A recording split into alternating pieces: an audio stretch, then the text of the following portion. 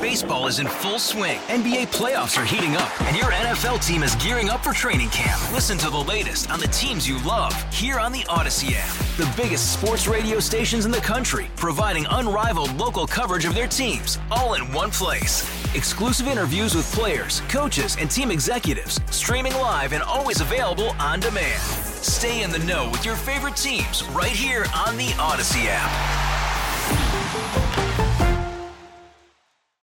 Welcome to KCBS In Depth, a discussion of one of the topics making news this week. This is KCBS In Depth.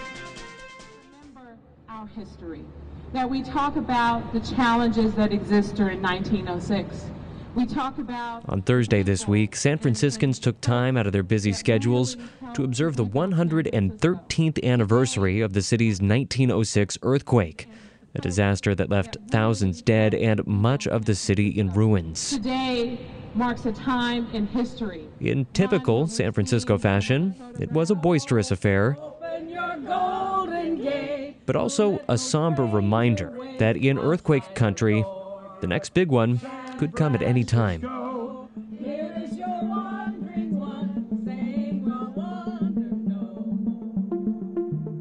I'm Keith Menconi. This is In Depth, and today on the program, we're going to be reflecting on this historic disaster with the head of San Francisco's Department of Emergency Management to get a better sense of how the city is getting ready for the disasters to come.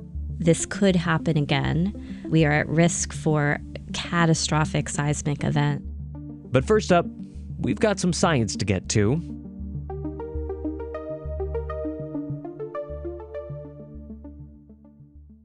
The big question on the mind of everyone living on a fault line is, when will the big one hit? Well, of course, earthquakes are unpredictable, but one thing we can say for sure is here in California, we are well overdue.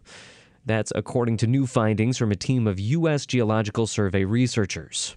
Over a 1,000-year average, we expect 3 to 4 of these earthquakes, ground rupturing earthquakes, every century. Last century, we've had 0. That's seismologist Glenn Biasi, who was the first author on the study. To get those numbers, his team looked through 1,000 years of the geological record, searching for evidence of major earthquakes. We looked at 12, you could think of it as well-observed sites where we have this 1,000-year record. And they were looking for the big ones. You heard that term he used a second ago, ground-rupturing earthquakes? So by ground rupturing, what it means is that if you sat there with an armchair during the earthquake, you might see the earth actually tear or offset in front of you. So yeah, the big ones. And let's restate that finding we heard at the top. Once again, in the typical 100 years they looked at, you'd expect to see 3 to 4 of those major quakes. Over the last 100 years, we saw 0. And that 100-year gap that we just went through, it is not a blip on the statistical radar. In our estimate, by chance, this is less than 1%. Our estimate is 0.3%, that this is a statistical fluke. So we've been tossing the coin a bunch of times over the last century, and it's been coming up heads every single time. It sounds pretty unlikely. Are there other explanations to explain what's going on here? This is a point where our understanding of how faults works needs perhaps improvement. One theory is that there was a run of earthquakes starting in 1812 on Southern California, 1857, and then the 1906 earthquake in Northern California, that in some sense this collection of earthquakes released so much stress that there was just not much left for that it needed to rebuild before it could go on. If this is the explanation, we didn't find a precedent for it in the last 1,000 years. So it's either a chance, random alignment of these big guys that we don't think we've seen in the past, or something else is going on mechanically, perhaps.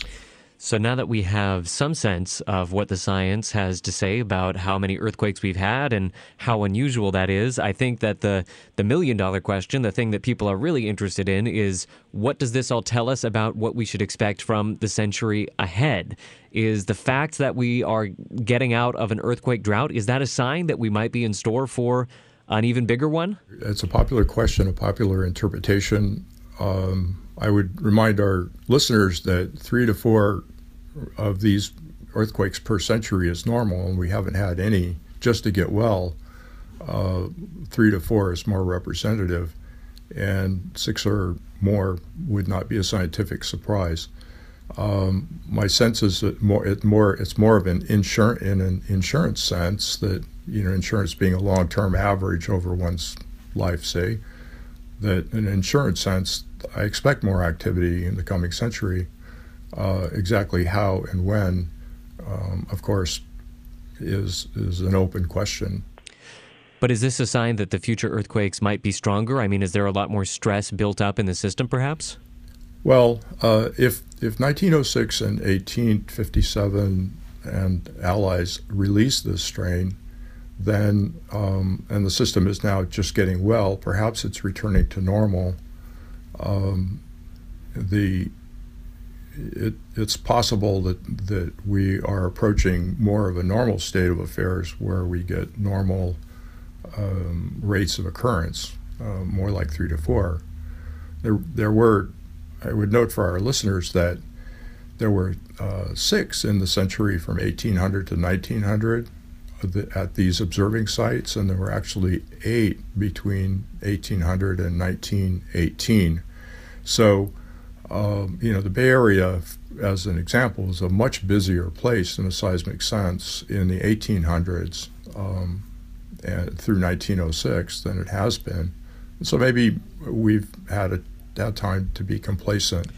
And just as a society that's really built up in this relatively earthquake-free time period, I think that would come as a shock to the system for a lot of people and a lot of cities, that all of a sudden this is something that we're dealing with more frequently. It could, but I would encourage our listeners not to panic. At the same time, what's happened is engineering has gotten very, very much better for earthquake safety. So most of the new buildings that we live in are very much more safe. Old brick buildings are still unsafe, but we don't build that way anymore. I think our infrastructure, we lost bridges in Sylmar and Northridge, and Caltrans took a clue and said, and they have been very, very proactive in earthquake damage protection for bridges and infrastructure. So a lot has been going on in the background to protect the public. So while perhaps we haven't felt it or haven't personally been disturbed, a lot has been going on in the background. I mean, I could say on a personal note that the Sylmar earthquake sheared my grandfather's house off at the ground. Today, they would not allow such a house to be built, and so it wouldn't allow it in the sense of materials and methods. So the people who live where he lived in San Fernando are safer, and so perhaps not to panic, but to take the reasonable measures that they do have to protect themselves. And if you are tempted to a complacence based on what's happened in the past, I would advise not to count on that looking like the future.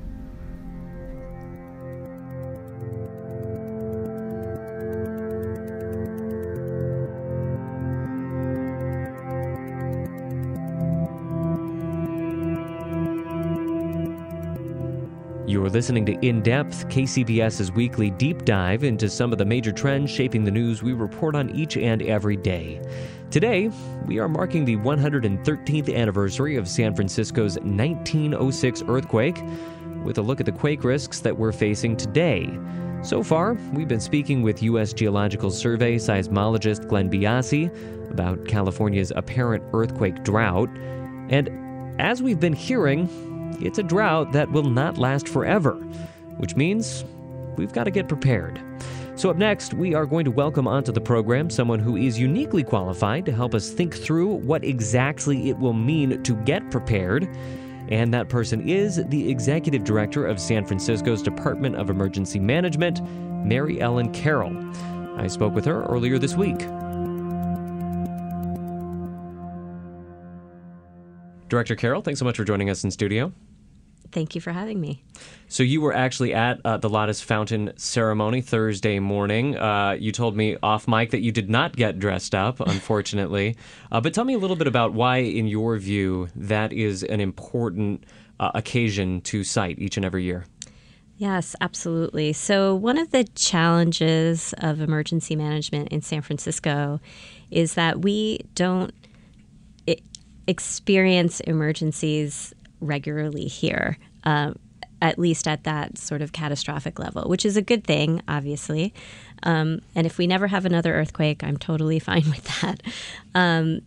But we are at risk for such an event, and the consequences will be significant. And so I think that the commemoration of the 1906 earthquake that was so devastating to the city, but also the recovery and sort of the rising of San Francisco from that event are very important historical markers for us and reminders that we are at risk for this happening again. It's most likely going to happen again, and we need to be prepared as we can for that event. And just to remind our listeners about this disaster, I mean, it was really devastating for this city. Hard to imagine now, looking back 100 years, but it really rocked this city to its foundations. Yes, absolutely.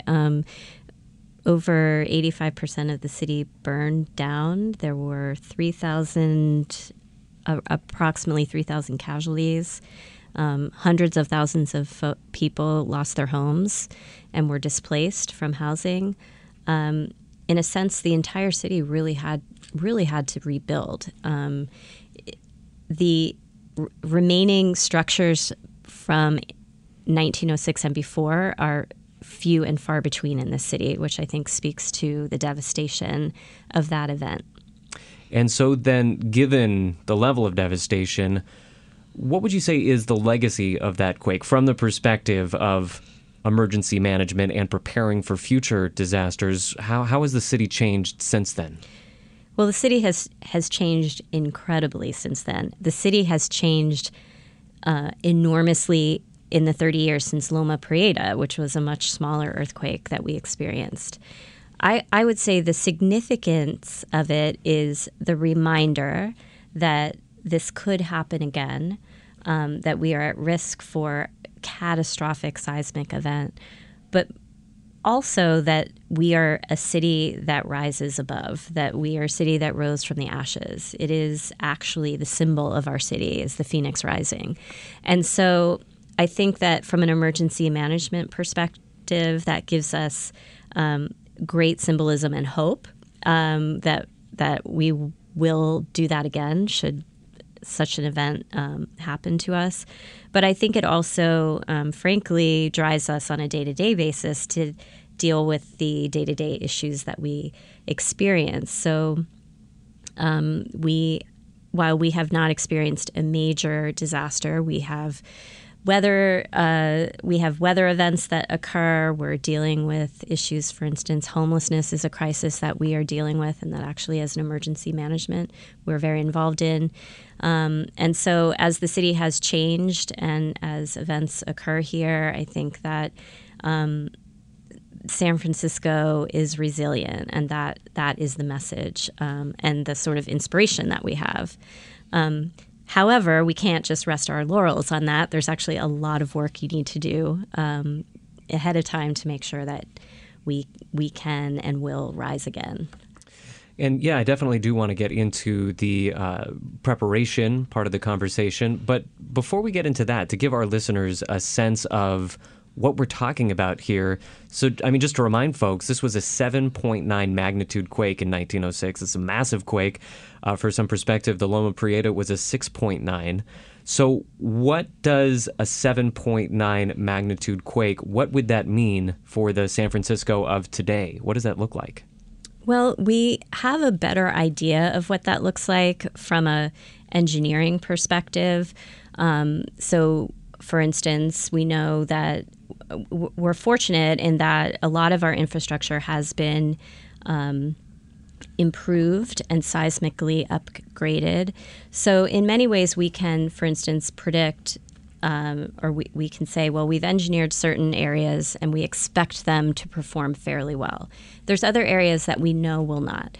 It's very likely that we will not have power. It's very likely that we will have damage to our distribution, our water distribution system. Communication is likely to be disrupted. And so I think that we have more information, which helps us plan. So on the water side, if anything, you got to be prepared to either treat your own water, have water put aside, I would say is one of the most important things, probably more than food. But the communication part is another area that I think we're probably less prepared for. We're so dependent on our modes of communication, and it's likely that we will lose that mode, at least for a temporary period of time. And that's something that I try to remind people to think about. What if you didn't have your cell phone and you did not have the internet? And do you even know, if you lose power, do you have phone numbers written down when the phone lines come back on, that you could contact people? So getting back to the individual response, you mentioned a second ago that communications is going to be a large challenge throughout the city. What can individuals do to prepare to make sure that they have those lines of communications when a disaster comes? Right. So the biggest thing is to communicate with your people before the event happens. So as an example, for families with children, they should be talking about what to expect if an earthquake happens and the children are at school or daycare. When my kids were younger, that was something that I always talked about. Okay, if an earthquake happens, this is what you'll expect. You'll stay at school. You may not see me for a little bit. Well, if any family's going to have that conversation, I imagine it would be yours. Yes. I think the other thing is making a plan to have a meeting place because maybe you can't get back to your neighborhood, or your parents live in one place and your kids live in another, and so you think about ways that you will reconnect. But most important is really around connectedness in general. So obviously, taking care of your own family, having a plan, and setting expectations, but also with your neighbors. The fact is that first responders are not going to be able to be out responding to individuals immediately after a disaster. And after a catastrophic event, resources will be scarce. And so it is so critical for us as a community to come together. And the best time to do that is right now. The best time to do that is now. So get to know your neighbors, get to know your community-based organizations, volunteer, join NERT, the Neighborhood Emergency Response Teams, is a fabulous program that we always encourage people to go through the training there. It connects you not only with your community, but it connects you directly with the city response. And so connectedness is probably the number one issue. The reality is that most people are not prepared in the sense that they have their list of things that they should have put together and everybody's ready to go. But, in your neighborhood, let's say you're in your apartment building, probably collectively, y'all have a lot of what you might need. I don't think there's a lack of opportunity, and so I think getting the message out is really important. So this is another opportunity for us to do that. That's what we're here for. Yes. That's what we're here for. Thank you. Now, getting another message out, you mentioned a second ago the list of essentials. What is that list of essentials for those of us procrastinators that don't like to think about these things? Well, I guess to me it's kind of personal, but well, first of all, I'll say sf72.org is a great website where you can find all kinds of lists of things that you may need. I have a personal list, so like kind of a top 5 for me. One is a solar cell phone charger. Okay. 2 is some way to treat your water. So I'm a backpacker, so I have water filters, and the water filters and they're not that expensive. For $15, you can get a Sawyer filter or any kind of filter at REI or any other sporting goods store, because you can filter the water out of your toilet tank or your hot water heater, and if you store water from 5 years ago and you're not sure if it's okay, you can filter it. So I think water is another one. Power. So having a radio. I have kids who are 20 and 18, and honestly, like, they probably don't really even. I think I had to show them what a radio was. You're breaking my heart. You're breaking my heart. It's true, though, So I think having a solar-powered, battery-powered radio, because radio is one of the ways that we are going to depend on to get information out. If we don't have power, we don't have internet and that sort of thing. And a plan, kind of write down and think about that conversation that we talked about earlier with your family. And then other things that you need to be comfortable. And, food, the basic, you can imagine all the basics, but... and I guess 72 hours worth of water, something on the order there? Yeah, 72 hours worth of water or more, and a way to treat water. So the other thing about water is that water might be coming out of your faucet, but it may need to be treated because of potential contamination due to pipe breaks. So that's why we'll have water in the city. It's just that very likely we may need to treat it. You can treat it with a water filter. You can treat it with plain old household bleach, which is something folks don't have. And it's fairly easy. We have instructions on how to do that also. I'll be looking that up. I had no idea. Yes, you can treat your water with bleach. I guess you can treat it with chlorine, so why not bleach? Yes. Makes a certain amount of sense. Yes. All right, so another point that I want to hit on that list of to-dos is on Thursday, the city actually sent out a message on the Alert SF system, part of the 1906 earthquake observance. So tell us a little bit about what that system is, what it's used for, how it can help in an emergency, and how people can sign up. So we did a test of the alert system, which is one of the ways that we reach our folks in San Francisco, which is to directly text or email people about events that may be happening. Could be a warning about something we know that is coming. For instance, a storm, a major shutdown, let's say, of BART or one of the Bay Bridges. That's a great example of what we might use it for. And certainly it's one of the ways that we will want to communicate and connect with people after a disaster. It's not the only way that we do that. We also have the outdoor siren system, which if you spend any time in San Francisco on Tuesday at noon, you will hear the outdoor system that enables us to just get information out over these large sirens that are located throughout the city. We also will be going door to door to reach out to folks. We partner with NERT through the fire department, neighborhood emergency response teams that would also be part of that. But we definitely encourage those who can to sign up for Alert SF because it's just such an easy way to receive information, and it helps us to be able to cover as many folks as we can with that information.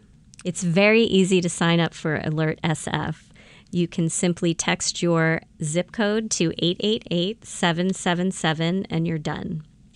You can also go on to sf72.org and through that website sign up for multiple areas and different kinds of alerts. But the easiest way to do it is just to text your zip code to 888-777.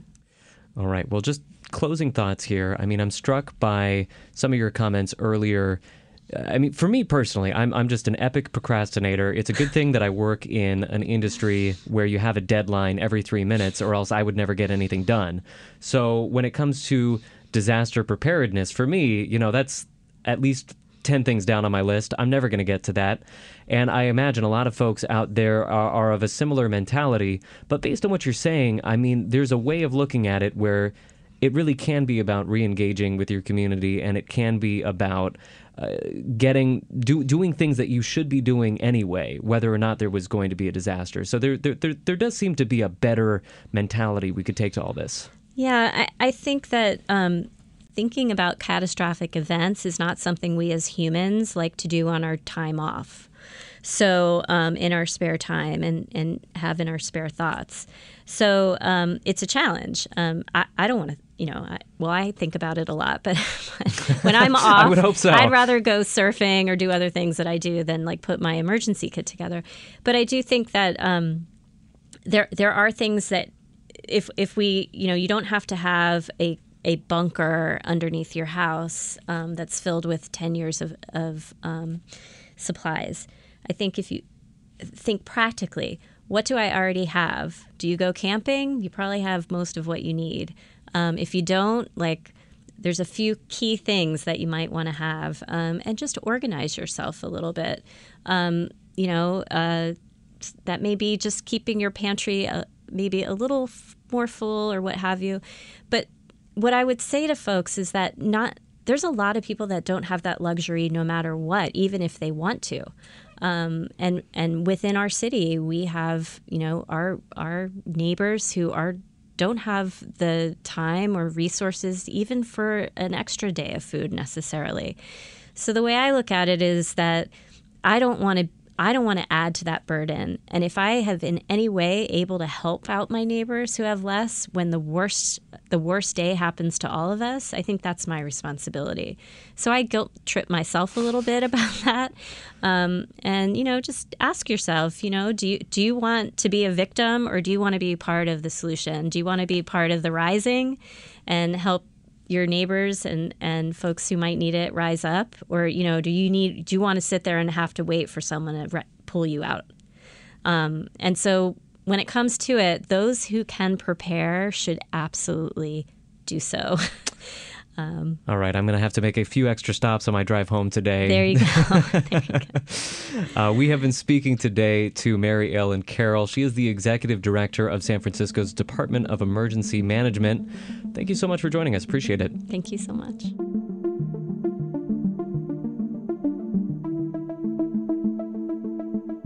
You've been listening to KCBS's In Depth. You can find past episodes of the program online at kcbsradio.com or wherever you find your podcasts.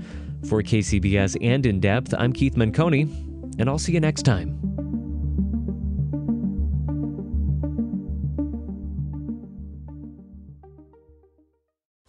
You've just heard KCBS In Depth, a news interview program for All News 740 and FM 106.9, KCBS. Baseball is in full swing. NBA playoffs are heating up, and your NFL team is gearing up for training camp. Listen to the latest on the teams you love here on the Odyssey app. The biggest sports radio stations in the country, providing unrivaled local coverage of their teams, all in one place. Exclusive interviews with players, coaches, and team executives, streaming live and always available on demand. Stay in the know with your favorite teams right here on the Odyssey app.